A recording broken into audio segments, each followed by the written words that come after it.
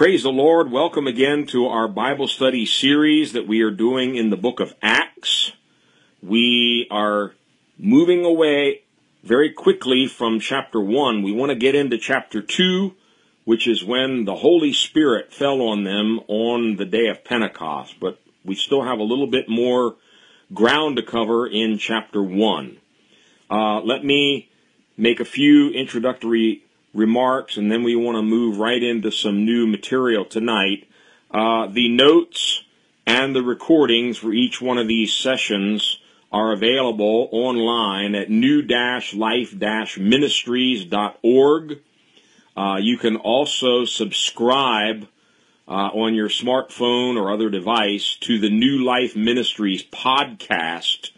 And the nice thing about that, you get all of the messages and the notes automatically sent to your phone. For instance, Sunday's message that we did in the church, the notes and the recording have already been posted on that, so you would have gotten it on your phone by now. And, of course, last week's Bible study would be on there also. Number of ways that you can get the notes, but I strongly encourage you to download and print out the notes so you have them in front of you as we go through these. I'm going to tell you already, I've got about 104 pages of notes, and that just takes us up through Acts chapter 9. There are 28 chapters in the book, so quite a lot of notes we're going to have by the time we finish this. The title of this part that we're in, part 2, which covers chapter 1 of Acts, we've entitled Waiting for the Promise. And I want to pick up right where we left off last week, because this is such an important point that we all need to get.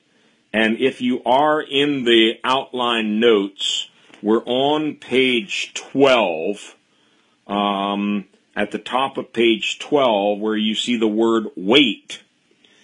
And let me go through this again quickly. In Luke chapter 24, Luke, the writer of Luke, of course, is also the writer of Acts. And so Luke 24 overlaps with Acts 1. Some of the same events are recorded both times because, remember, Acts is sort of like volume 2 of Luke's book. And so he picks up where he left off at the end of volume 1 with the resurrection of Christ and ultimately his ascension back into heaven. You find that both in Luke 24, and we'll see, hopefully tonight, in Acts 1, it's repeated again, his ascension up in a cloud into heaven. But before he ascended, and I hate to keep repeating this, but it's so important, I will, these apostles had been with Jesus 3.5 years. They had heard all of his teachings, preachings, parables, sermons, etc. They had seen all of his miracles. They had been with him for so many amazing things, walking on water, changing water to wine, raising the dead, casting out demons. They had seen and even participated in some of those activities themselves. Now he's risen from the dead, and we saw last time he stayed around for 40 more days after he was resurrected just to spend time with these apostles, convincing them that he was risen from the dead and teaching them about the kingdom of God. And at the end of that 40-day period is when he finally ascends back up to his Father. But before ascending, he tells them in Luke chapter 24, verse 49, I am going to send you what my Father has promised, referring, of course, to the promise, the Holy Spirit. I am going to send you what my Father has promised, but stay in the city until you have been clothed with power from on high. That word stay, if you look it up in the original Greek, it's quite graphic. It means sit down.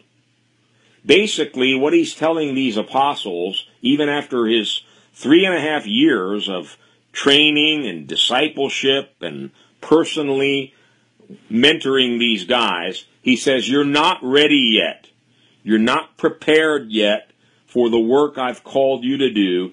Sit down, stay right here in Jerusalem until, and I want you to pay close attention to the words, until, he doesn't say until you speak in tongues, no mention of speaking in tongues.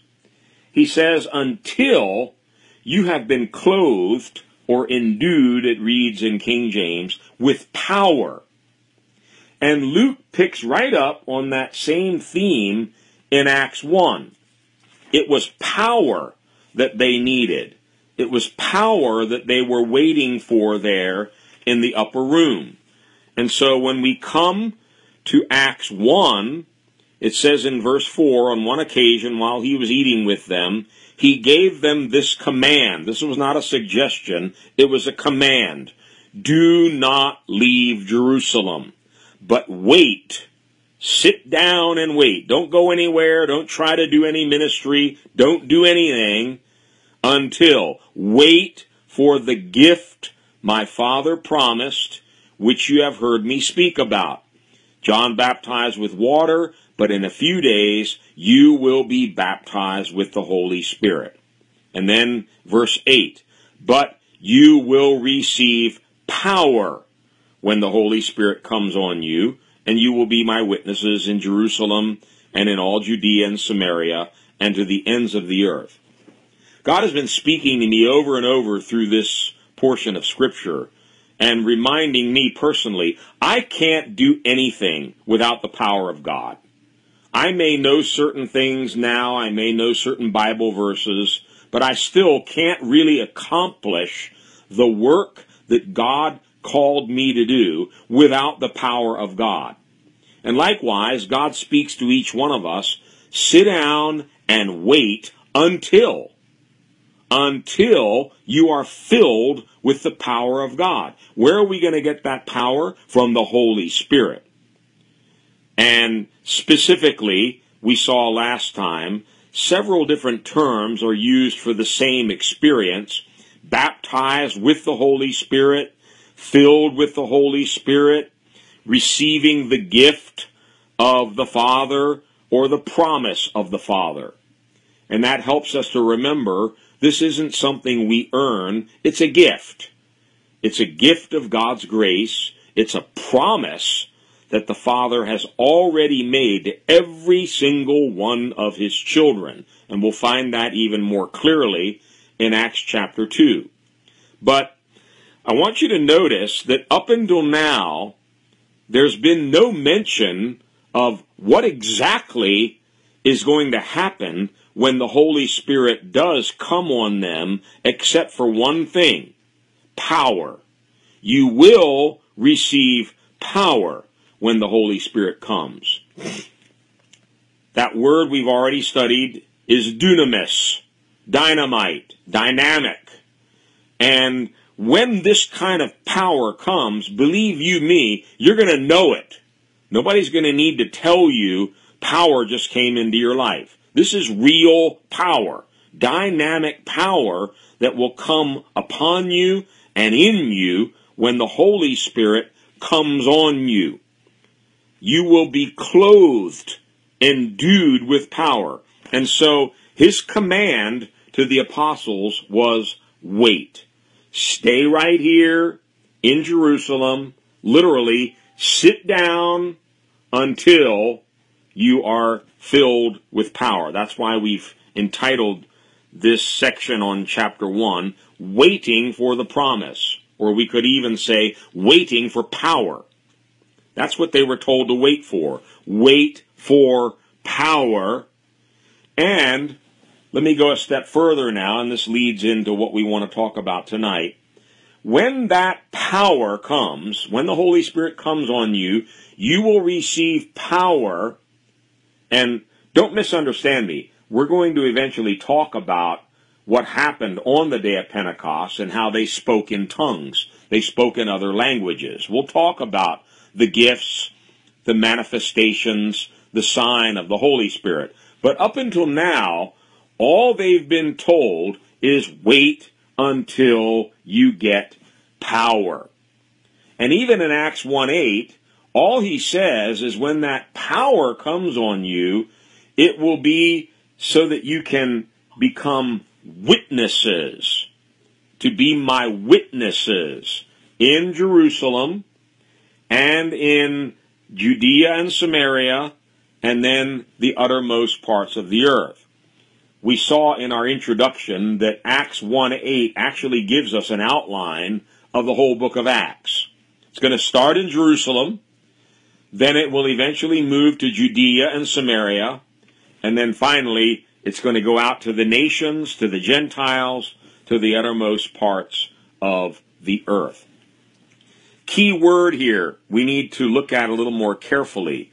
You will be my witnesses when that power of the Holy Spirit comes on you. Very interesting. The word here in Greek is martus, M-A-R-T-U-S. It means a witness, but it's also used in the New Testament in a totally different way for martyr. For instance, Stephen, the first martyr, the Christian who died for his faith, we'll come to that in Acts 7, he's referred to with this same word. So he was more than just a witness, like an eyewitness testifying in court. He became a martyr. And I think the two words are combined in the meaning of this. You're going to receive such a power that you will even be willing to die as my witness. You will be my martyrs in Jerusalem, in Judea, in Samaria, and to the uttermost ends of the earth. And how many thousands and thousands and thousands of martyrs have followed in the footsteps of Stephen? We're continuing to see thousands of martyrs each year in the world today. Many Christians aren't aware of that, but thousands of Christians are being put to death for their faith, beheaded, sawed in half with chainsaws. Terrible brutalities are being done to Christians, but they received power to be a witness for Jesus. So, this power was specifically so that they could be an eyewitness for Jesus Christ. And we need to think about that for a minute. It means when the power of the Holy Spirit comes on you, you're going to start opening your mouth. You're going to start testifying to others about Jesus Christ, particularly testifying about his resurrection. He is the Messiah. He is Christ. He's risen from the dead. He's coming again. And now, because of the Holy Spirit in my life, I can boldly testify to that truth. Now, I've given you a number of scriptures from the book of Acts where this word appears. You'll have those for your own reference. The same word was used in Luke 24, verse 48, where Jesus told them, "You are witnesses of these things. Now, wait, stay here until you're clothed with power." In Acts 1:22, it talks about being a witness of his resurrection. Just like an eyewitness would have to take the stand and testify in a court trial, we are standing before the court of human opinion, and we're testifying Jesus rose from the dead. We are witnesses of that fact. Acts 2:32, Peter said, "God has raised this Jesus to life, and we are all witnesses of the fact." In 1 Corinthians 15, Paul would later write that there were over 500 eyewitnesses who saw Jesus risen back to life after his obvious death on the cross. Now, we aren't eyewitnesses in that sense. We weren't there to see it with our own eyes, but the Holy Spirit, the Spirit of power and resurrection, comes into us, and we can also boldly testify, I know that Jesus is risen from the dead.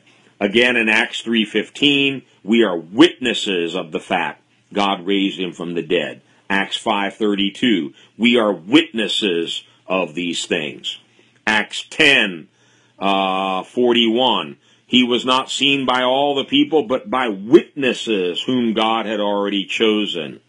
Acts 13:31, they are now witnesses. But I want to draw your attention in particular to this verse. Acts 22:20, the Apostle Paul is giving his own personal testimony of how he had once persecuted the church. And you may remember, we're going to learn this when we get to Acts 7 and 8, when Stephen became the first martyr in the church, Paul was standing right there. He saw the death of Stephen, and this is what he says in his testimony, Acts 22:20. When the blood of your martyr Stephen was shed, I stood there, giving my approval and guarding the clothes of those who were killing him. Okay? As I mentioned at the beginning tonight, the word that is translated martyr there is the same Greek word, martys, witness. But he's not just a witness. When the blood of your martyr Stephen was shed, I stood there giving my approval. So it doesn't say when the Holy Spirit comes upon you, he will give you the ability to speak in tongues. That would happen. But that wasn't the emphasis here. The emphasis is when you are filled with the Holy Spirit, you're going to receive power and you're going to receive boldness to be my witness. To open your mouth and testify to family, friends, whomever. Jesus is Lord. Jesus has changed my life. Jesus is risen from the dead. Now, I hope you can picture this. Acts 1:8, he's just finished telling them, when the Holy Spirit comes on you, you're going to receive power. And he's already told them, commanded them actually, wait, sit down, tarry, until you receive the Holy Spirit. Right after making that statement in verse 8, he starts going up right before their eyes. Acts 1:9, let's read this again. Let me read verse 8 again so you get the context. Acts 1:8, but you will receive power when the Holy Spirit comes on you, and you will be my witnesses in Jerusalem and in all Judea and Samaria and to the ends of the earth. After he said this, he was taken up before their very eyes, and a cloud hid him from their sight. They were looking intently up into the sky as he was going, when suddenly 2 men dressed in white stood beside them. Men of Galilee, they said, why do you stand here looking up into the sky? This same Jesus who has been taken from you into heaven will come back in the same way you have seen him go into heaven. Man, oh man, if these guys haven't been convinced by now that Jesus is Lord and Christ and risen from the dead, now they're literally seeing him going up in the air, ascending back to the Father. No wonder they had no doubt in their mind after that he was Lord and Christ, risen from the dead. Nevertheless, they've still been told, sit down, wait until.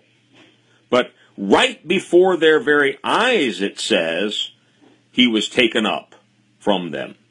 They actually witnessed the ascension of the Lord Jesus Christ. As far as we know, they were the only ones who were privy to such an amazing event. And no wonder it says they were looking intently up into the sky as he was going. Now, back to page 13, if you're jumping around like I am, the ascension. I mentioned that the ascension is also mentioned in chapter 24 of Luke, but we learn more in what we just read in Acts 9 to 11. The apostles actually saw him going up, and it mentions these two men dressed in white. It's generally presumed that they are the same two angels that are mentioned in Luke's gospel, Luke 24, at the empty tomb. It's also mentioned in John and Matthew after the resurrection of Jesus, these angels that were there by the tomb. So angels are there ushering him back to the Father and announcing to these apostles that the same way you've just seen him go up in a cloud, he will come back. So they're already hearing more about his second coming. He's going to return. You just saw him leave, but he's going to come back again in the same way in a cloud. Luke records this in Luke 21, verse 27. At that time they will see the Son of Man coming in a cloud with power and great glory, referring to his second coming. And John 14:3, if I go and prepare a place for you, I will come back and take you to be with me, that you also may be with me where I am. We're not going to go into any depth now about the second coming of Christ, but suffice it to say that right here in Acts 1, we're again introduced to that promise that he's going to come back again, just as they watched him ascend up to the Father. But we want to move a little further along here in Acts 1, and let's read the next three verses, Acts 1:12 through 14. Right after that, after his ascension, then they returned to Jerusalem from the hill called the Mount of Olives, a Sabbath day's walk from the city. When they arrived, they went upstairs to the room where they were staying. You probably know it as the upper room. They went upstairs to the room where they were staying. Those present were Peter, John, James, Andrew, Philip, Thomas, Bartholomew, Matthew, James, son of Alphaeus, and Simon the Zealot, and Judas, son of James, not Judas Iscariot. They all joined together constantly in prayer, along with the women and Mary, the mother of Jesus, and with his brothers. There are some fascinating details in these few verses. First of all, every detail in the Word of God is significant, and the deeper you dig into God's Word, the more treasures you mine out of it. And in verse 12, by no coincidence, they returned to Jerusalem from the hill called the Mount of Olives. Olives, all throughout the Old Testament, are mentioned frequently. They were grown particularly so that they could be crushed to produce the oil that was used for lamps and for anointing. The anointing oil, which is a very clear symbol of the Holy Spirit, came from the olive. How interesting. They're now coming from the Mount of Olives to go sit down and tarry, wait until the anointing of the oil of the Holy Spirit comes upon them. John, in his epistle, 1 John 2:27, he says, you have an anointing. He's talking about the Holy Spirit that they had received. And in the Old Testament, you could not minister, you could not be a priest without being anointed with this oil that, again, it came from crushing the olives, squeezing out, pressing the oil from the olives. By the way, there is a mistake in the notes, if you are following there, here under letter A, where we're discussing this. The scripture reference is given there, Luke 24:32. That is not correct. It should be Leviticus chapter 24, verses 2 to 4. In Leviticus 24, it describes how they would take the oil pressed from olives and put it into the lamps of the golden lampstand, which again is a picture of the Holy Spirit burning in the church. In Revelation chapter 1, John saw the risen Christ in the midst of 7 golden lampstands, which is pictured in the tabernacle here in the Old Testament with those 7 lamps burning with the olive oil in each one of them, and they had to burn continuously. So, by no coincidence, they're coming from the Mount of Olives. Just a further confirmation that God is about to anoint them with the real oil of the Holy Spirit, the real anointing of His Spirit. Now, some other interesting details here. We're going to learn in verse 15, we didn't read there yet, but this entire group in the upper room numbers about 120. The numbers given in verse 15, about 120 believers joined together. That's what we want to talk about here. They were in one accord, some translations say. They were together in one place, and literally the word means together with one passion. If we want real revival, if we want a real anointing of the Holy Spirit to come into our churches, there are a couple of things we can learn from chapter 1. Number 1, they were waiting in faith for the promise of God. They already knew that this was promised them. They're waiting. Secondly, it says that they joined together. They were in harmony. They were in unity. There were no schisms, no little cliques and divided groups, and one group feels one way and another group has a different idea. They were united. They were in harmony. And that is so important. God help us to come into that kind of unity where we all have the same passion. We all have the same desire.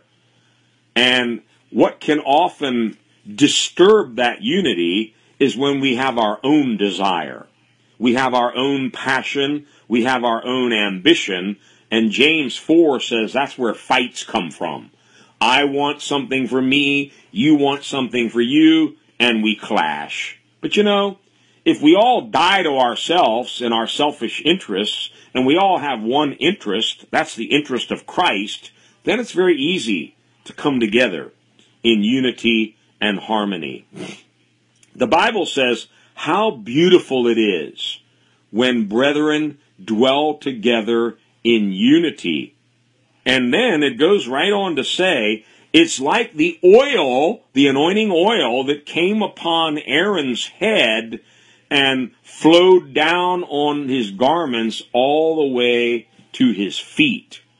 Note the connection. Unity and harmony, an anointing that comes upon the whole body of the high priest. Well, our high priest is not Aaron, it's Jesus. Our anointing is not oil from an olive tree. Our anointing is the Holy Spirit. But if we want the fullness of that anointing, head to toe, the whole body of Christ, endued with the power of the Holy Spirit, we're going to have this kind of unity, joining together in prayer. No prayer, no Pentecost. No prayer, no revival. We like to think that we can use some method or some formula to get the Holy Spirit to come down. If we want the Holy Spirit to move in power in our lives and in the church, I'll tell you a secret. It's the same old way they've been doing it for centuries. Fasting, prayer, seeking God earnestly. It won't come any other way. They join together constantly in prayer. Constantly in prayer. And I've given you some references in the notes. We're not going to look at all these. Prayer is a very important theme throughout the book of Acts. This is how the church began. These introductory verses in chapter 1 are very important for us to understand what is going to happen in chapter 2. Chapter 2, the Holy Spirit's going to come. But in chapter 1, they're preparing for that. And if we want that power to come, we have to prepare in the same way. They got rid of all their differences, all their, grievances against one another. I'm sure during that 10 days,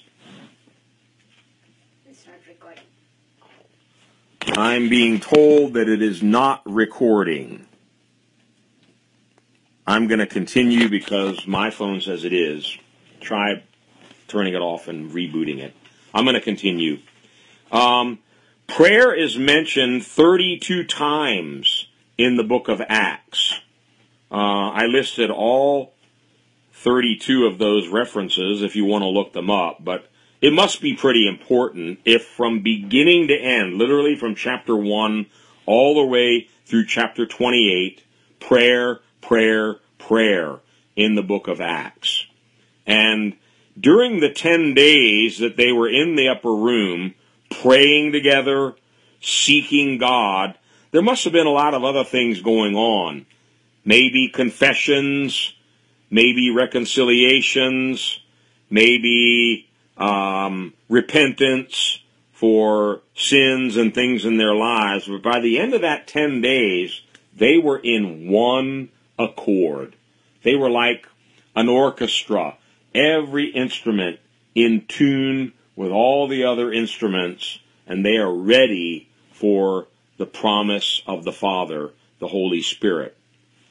A couple of other details I want to touch on here.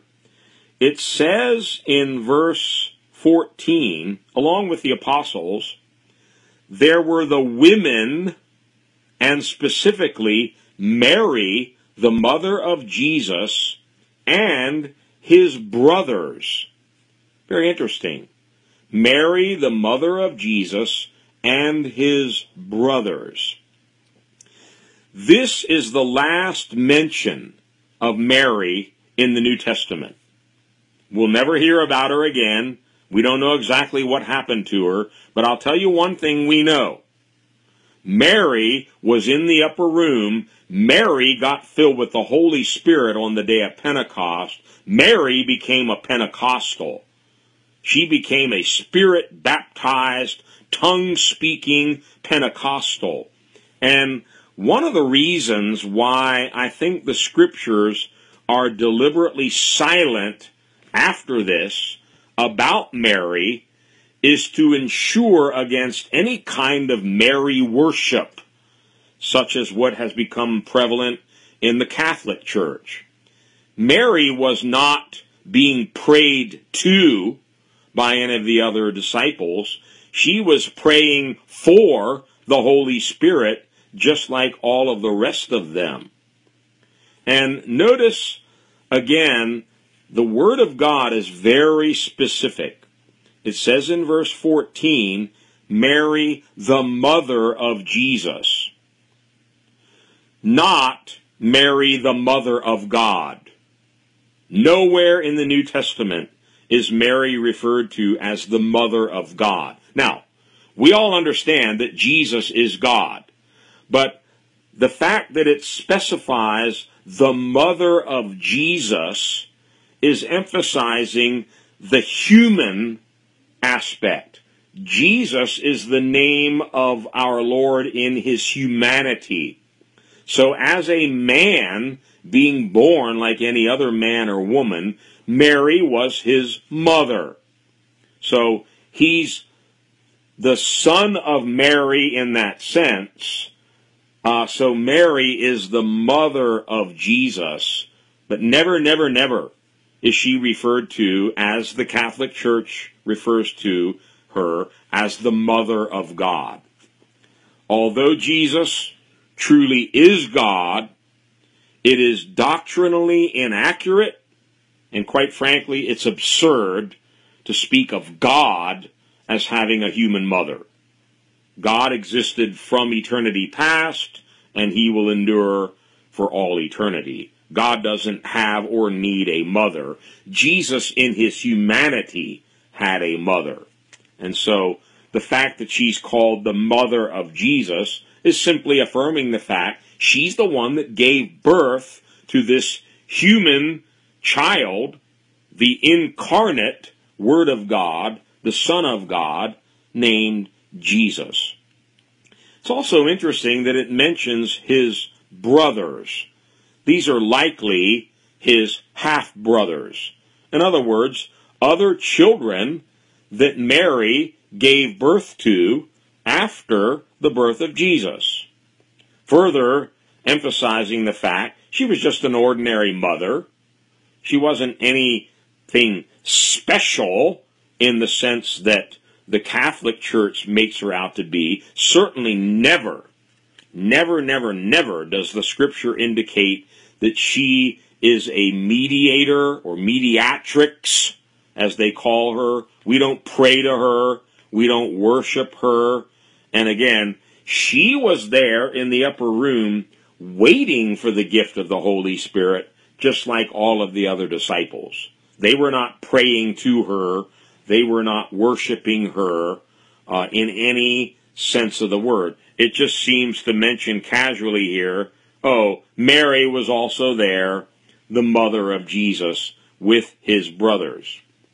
Now, we read in John 7 that while Jesus was still alive on earth, his brothers didn't have a very high opinion of him. But apparently, after his crucifixion and resurrection, they, as common sense would dictate, they became believers, as obviously Mary was also a believer here. They were all in the upper room waiting in faith for the baptism in the Holy Spirit. One of them would actually write an epistle, the half-brother of Jesus, James, not the same James that was an apostle, but the half-brother of Jesus wrote the epistle by his name, James. So, we've got the apostles minus Judas Iscariot. We've got some other women, apparently the women that are mentioned in the Gospels, who were following Jesus, ministering to him, and taking care of some of his needs as he moved about in his ministry. Now, those women, together with Mary, his half-brothers, and the apostles, are all in the upper room. I've given some other scripture references there. You can study that more on your own, but we're not going to take the time. Now, we find that 40 days Jesus remained in his resurrection body with the apostles. Then he ascends up to the Father, and they wait until the day of Pentecost. Remember, Pentecost means 50. So there's a total of 50 days that have to be accounted for here. So there are going to be another 10 days of waiting, praying, tarrying in the upper room. And as I mentioned, we're not told a whole lot about what happened during those 10 days, but I can kind of imagine there would have been some prayers of repentance, a lot of tears, confessions, getting things right with each other until they were finally in one accord. And then the last part of Acts chapter 1, I'm going to just skim over parts of, but there is one or two important points that I want to make here. Let's go ahead and read this final section of Acts chapter 1 from verse 15 to 26. In those days, and this is during those 10 days that they're waiting in the upper room. In those days, Peter stood up among the believers, a group numbering about 120, and said, Brothers, the scripture had to be fulfilled, which the Holy Spirit spoke long ago through the mouth of David concerning Judas, who served as guide for those who arrested Jesus. He was one of our number and shared in this ministry. With the reward he got for his wickedness, Judas bought a field. There he fell headlong, his body burst open, and all his intestines spilled out. Everyone in Jerusalem heard about this, so they called that field in their language Akeldama, that is, field of blood. For, said Peter, it is written in the book of Psalms, May his place be deserted, let there be no one to dwell in it, and may another take his place of leadership. Therefore, it is necessary to choose one of the men who have been with us the whole time the Lord Jesus went in and out among us, beginning from John's baptism to the time when Jesus was taken up from us. For one of these must become a witness, there's that word, a witness with us of his resurrection. So they proposed 2 men, Joseph called Barsabbas, also known as Justus, and Matthias. Then they prayed, Lord, you know everyone's heart. Show us which of these 2 you have chosen to take over this apostolic ministry which Judas left to go where he belongs. Then they cast lots, and the lot fell to Matthias. So he was added to the 11 apostles.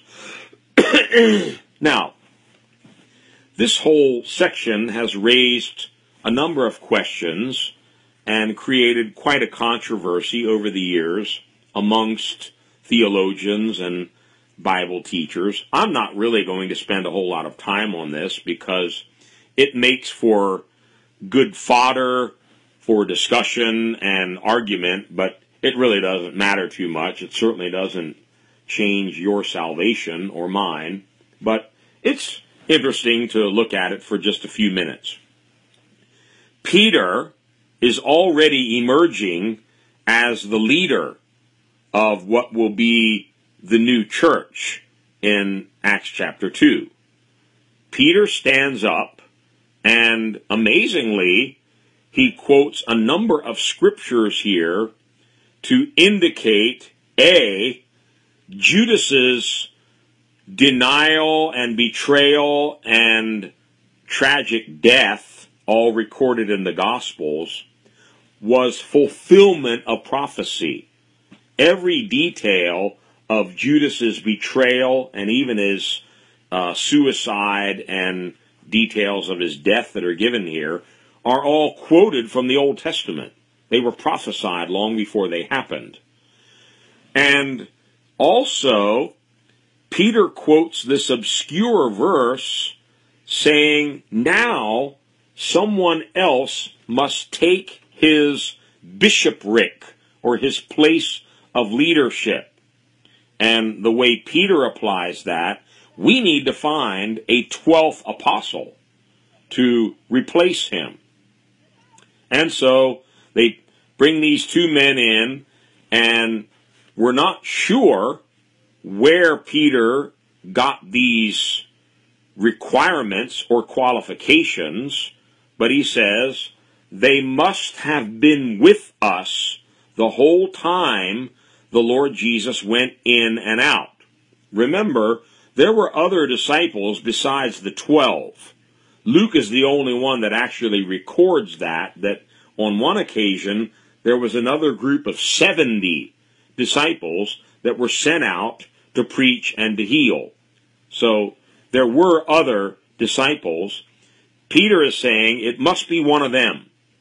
Somebody who's been with us from the very beginning, from John's baptism to the time when Jesus was taken up from us. So spanning that whole 3.5 years from John's baptism in the River Jordan right up to his resurrection and his ascension back into the heavens. He must be a witness with us of his resurrection. So they came up with these two men, Barsabbas and Matthias. They prayed, and then they cast lots, and the lot fell to Matthias, so Matthias became the 12th apostle. Now, before we look at the validity of what just happened here, let's look at a couple of other things. This is actually the first of many speeches that will be recorded for us in the book of Acts, and we actually find at least 4 different types of speeches, which I've outlined in the notes. I'm not going to look at all these verses. One very common type of speech that is found in the book of Acts is evangelistic, where they're proclaiming the message of Christ, his crucifixion, his resurrection. They're proclaiming the word of God. They're preaching Christ. A second type of speech is the one given here. It's not so much evangelistic, it's more of a deliberative kind of a speech. Peter's just standing up and saying, you know, the scriptures say this and this and this, and though we should do this. So this is a different kind of a speech. A third type of speech that we find a number of times in the book of Acts is what we would call apologetic. Not that we're making any apologies for Jesus, but this is giving a defense of the gospel, giving a defense of the truth of God's word. And then a fourth type of speech would be more an exhortation. So we have evangelistic, deliberative, apologetic, and exhortation. So after the deliberation, they have now chosen a 12th apostle to take over the apostolic ministry that Judas lost through his betrayal and tragic death. Before we look at that, let me come back to one more detail here, which maybe you haven't thought about before. We read in verse 15, Peter stood up among the believers, a group numbering about 120. I was pondering this recently, and I found it quite amazing. Because when you read through the Gospels, we read about great crowds, great multitudes that were coming to hear Jesus, to be healed of their sicknesses, have their demons cast out. Why don't we find multitudes and multitudes here waiting for the Holy Spirit? Just 120. That's not really very many. But you know, God spoke to me several things. There's always a sifting that takes place. God casts out the net. He draws in many, many fish, but then they're sorted out. Some of the good fish are sorted out from the bad. The wheat is always sifted and the chaff removed from the wheat. The sifting here, of course, was Jesus' arrest and his crucifixion. A lot of people ran away and left him and never came back again. Matter of fact, even as early as John chapter 6, Jesus was preaching some pretty hard things, and it says many went back. Many left him at that point, and he even turned to the 12 and said, if you want to go, you're free to go also. That's when Peter said, to whom shall we go, Lord? You have words of eternal life. So, to be very honest with you, at the cross, even the apostles had forsaken Christ. Jesus had hardly any following left. A few women, maybe, who remained faithful to him. And so even here, after his resurrection, he's risen from the dead, proving everything he had preached. He only has this relatively small group of 120 believers. You know, the Bible says in Zechariah 4, verse 10, that we should not despise the day of small beginnings.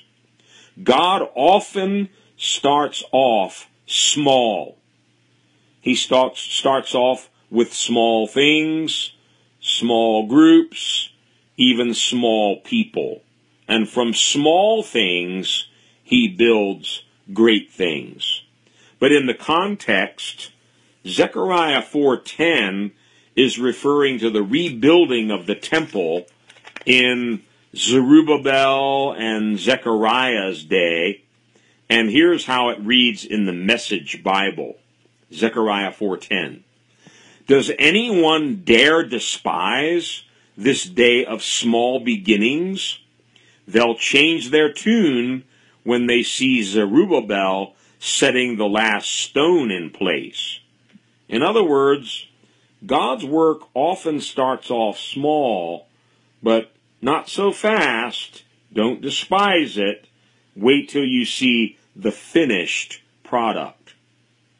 And out of this small, motley crew of 120 believers that we saw included the apostles, Mary, the half-brothers of Jesus, and some other believers. By the way, if you do the math, it works out pretty nicely.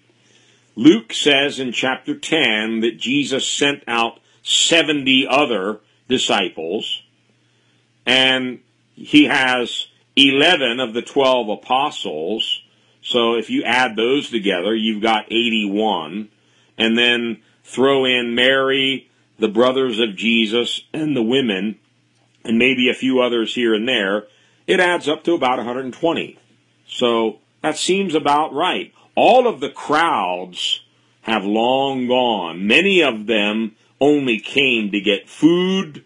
They only came to get a miracle. They didn't really come because they wanted to be his disciples. They didn't really want to follow him. And that's why in John you find Jesus rebuking them, saying, why are you seeking just food that perishes? You should be seeking food that lasts to eternal life, not just some temporary fix or just a loaf of bread to take home and eat. They didn't understand who this Jesus really was. So, we've got 120 that are about to become the foundation of this thing called the church. Just 120. And I made a list here, and if you're in any kind of ministry, any kind of leadership, this will encourage you greatly. Because as leaders, we often look out and we don't have a very big following, or we don't seem to have a whole lot of fruit. And it's only natural to get discouraged and say, my goodness, I've been working here for 55 years and I've only got 10 faithful men in the church. Well, fruitfulness and what we would call ministry success has nothing to do with numbers. Let me repeat that. Fruitfulness and true success in the Lord and in ministry has nothing to do with numbers. We've gotten this thing all screwed up, and pastors are probably more guilty than anyone because we like to count. We like to look at numbers. And when pastors get together, they love to compare their numbers. Oh, how many are you having in your church? We're having 5,000 now. How many are you seating in your new temple? Oh, we got 18,000. Like numbers mean something. They don't. Fruitfulness and ministry success obviously has nothing to do with numbers, because Jesus didn't have real high numbers after his 3.5 years of ministry. He's only got 120 true followers. Let me give you some other examples in Scripture. Jeremiah the prophet, arguably one of the most Christ-like prophets in the Old Testament. He was the most like Jesus of any of the prophets. First of all, he never got married. He remained celibate all of his life. He was a man of sorrows, just like Jesus. And at the end of his ministry, he only had one disciple, a lukewarm disciple named Baruch, who was still seeking great things for himself. My goodness, I would be so discouraged if I was Jeremiah. But Jeremiah understood his calling was to be faithful to the call, faithful to deliver the message, faithful to the Lord. And let God worry about the numbers, let God worry about the fruit. As I mentioned, Jesus didn't have one single faithful disciple left at the end of his 3.5 years. The Scriptures are very clear. They all ran away and left him. They all forsook him. How discouraging to spend 3.5 years with Peter, James, and John and all these other dudes, and then in the end, they're denying you, cursing, and running away and hiding. In Acts 8, we'll learn about Philip. He had a great revival going on in Samaria. The whole town was in revival. And God calls him to leave all of that and go out into the desert to preach to one man, an Ethiopian eunuch. But you know what? Thank God he was obedient, because that one man came to Christ, was baptized right out there in the desert somewhere, and no doubt he went back to Ethiopia with the gospel. And I'm sure he couldn't keep quiet about Jesus, so he took the gospel to all of Ethiopia. We don't know how many souls the Ethiopian eunuch won to the Lord. And sometimes you may have just one faithful disciple, and God may even hide it from you what he's going to do with that one disciple in the future. Think about the man who led Billy Graham to the Lord. We don't even know his name now. We all know Billy Graham, but Billy Graham was the fruit of that man's ministry. And no doubt that man shares in the fruit and the glory of all that Billy Graham has done for the Lord. Let me give you a couple of other examples to chew on.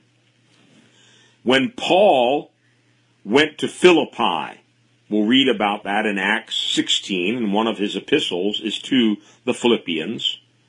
He went there because of this so-called Macedonian call. He had this vision of a man calling out to him from Macedonia, "Come over and help us."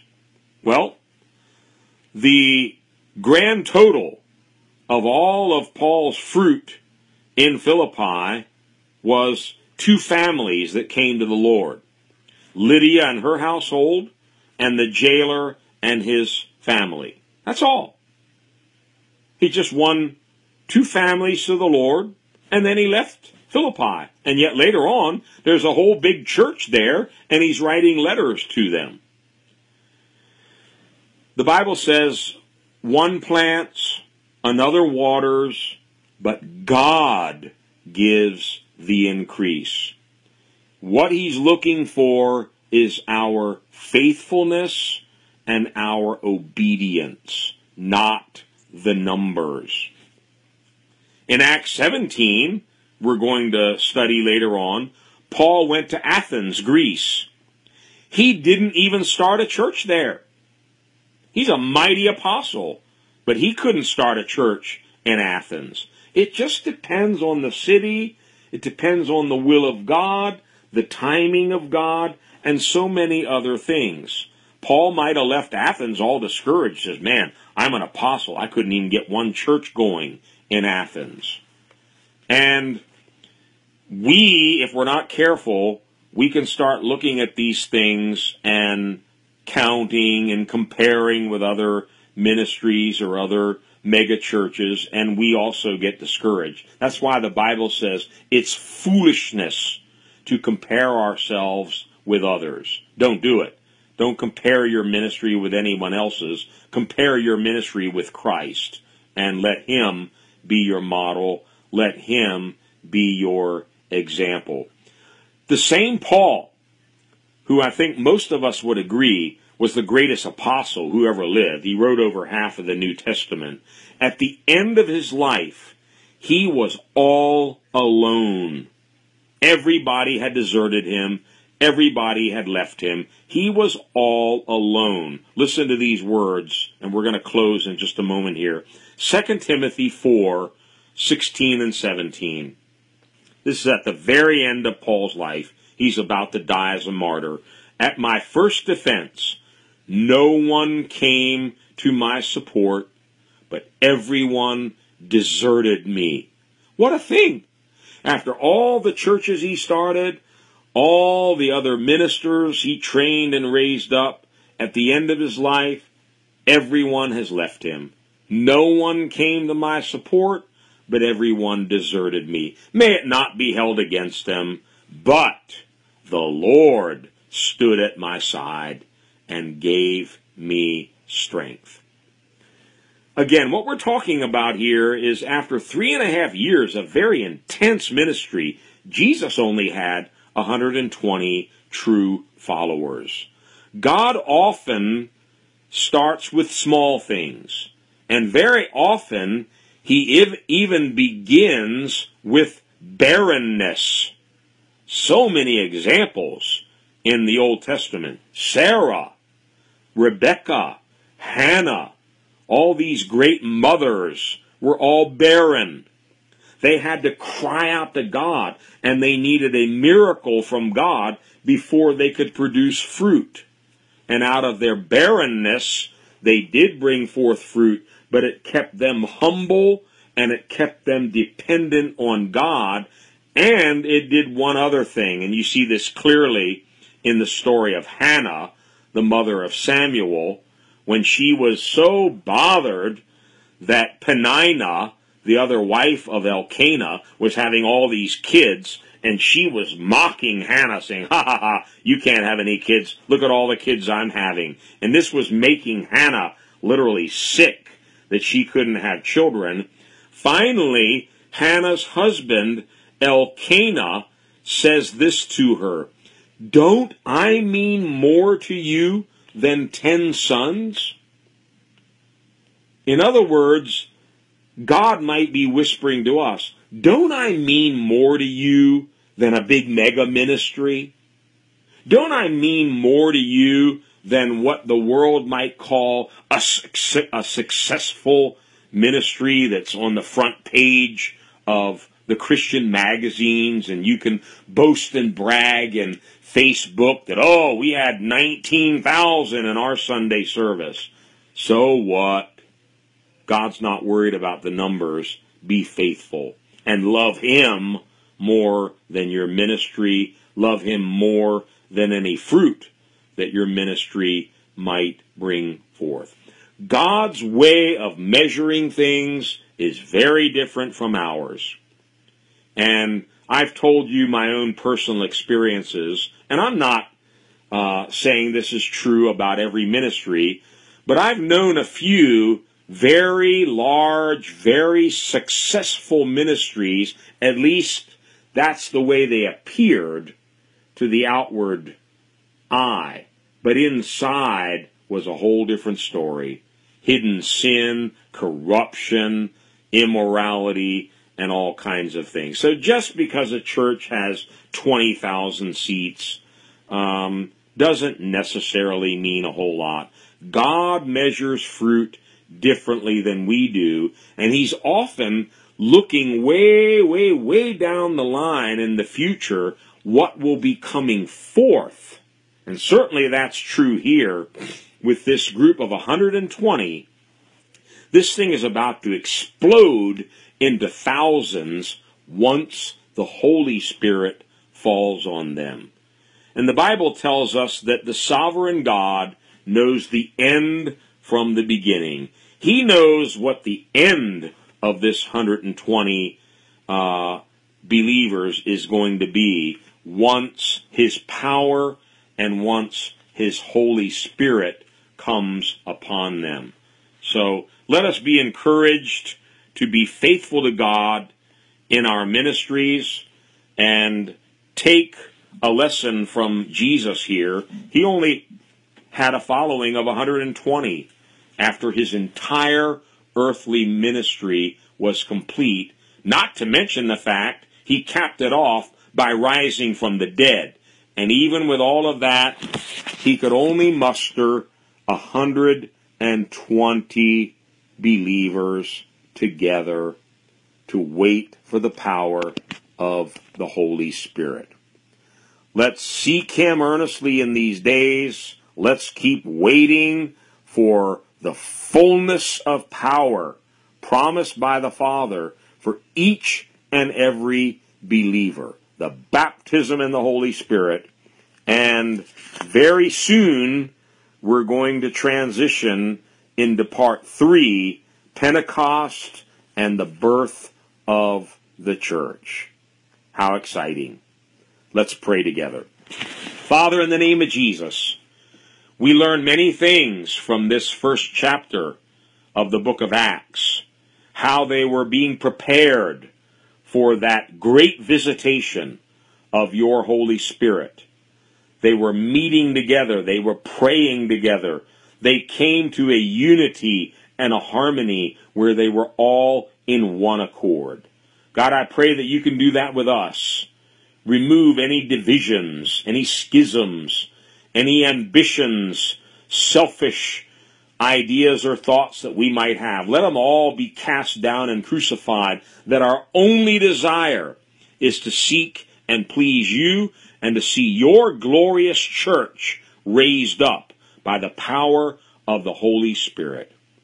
And Lord, as they were there waiting until they were endued with power, I pray that each and every member of your body, every true believer, would be filled, endued with the power of God, so that we can all be witnesses to the uttermost parts of the earth that Jesus is Lord, Jesus is the Christ, Jesus is risen from the dead, and He's soon coming King. God, seal these words in our hearts. Continue to speak to us. Continue to open the eyes of our understanding that we can have a spirit of wisdom and revelation in the knowledge of Jesus Christ. Keep each one of us by your power now. In Jesus' mighty name we pray.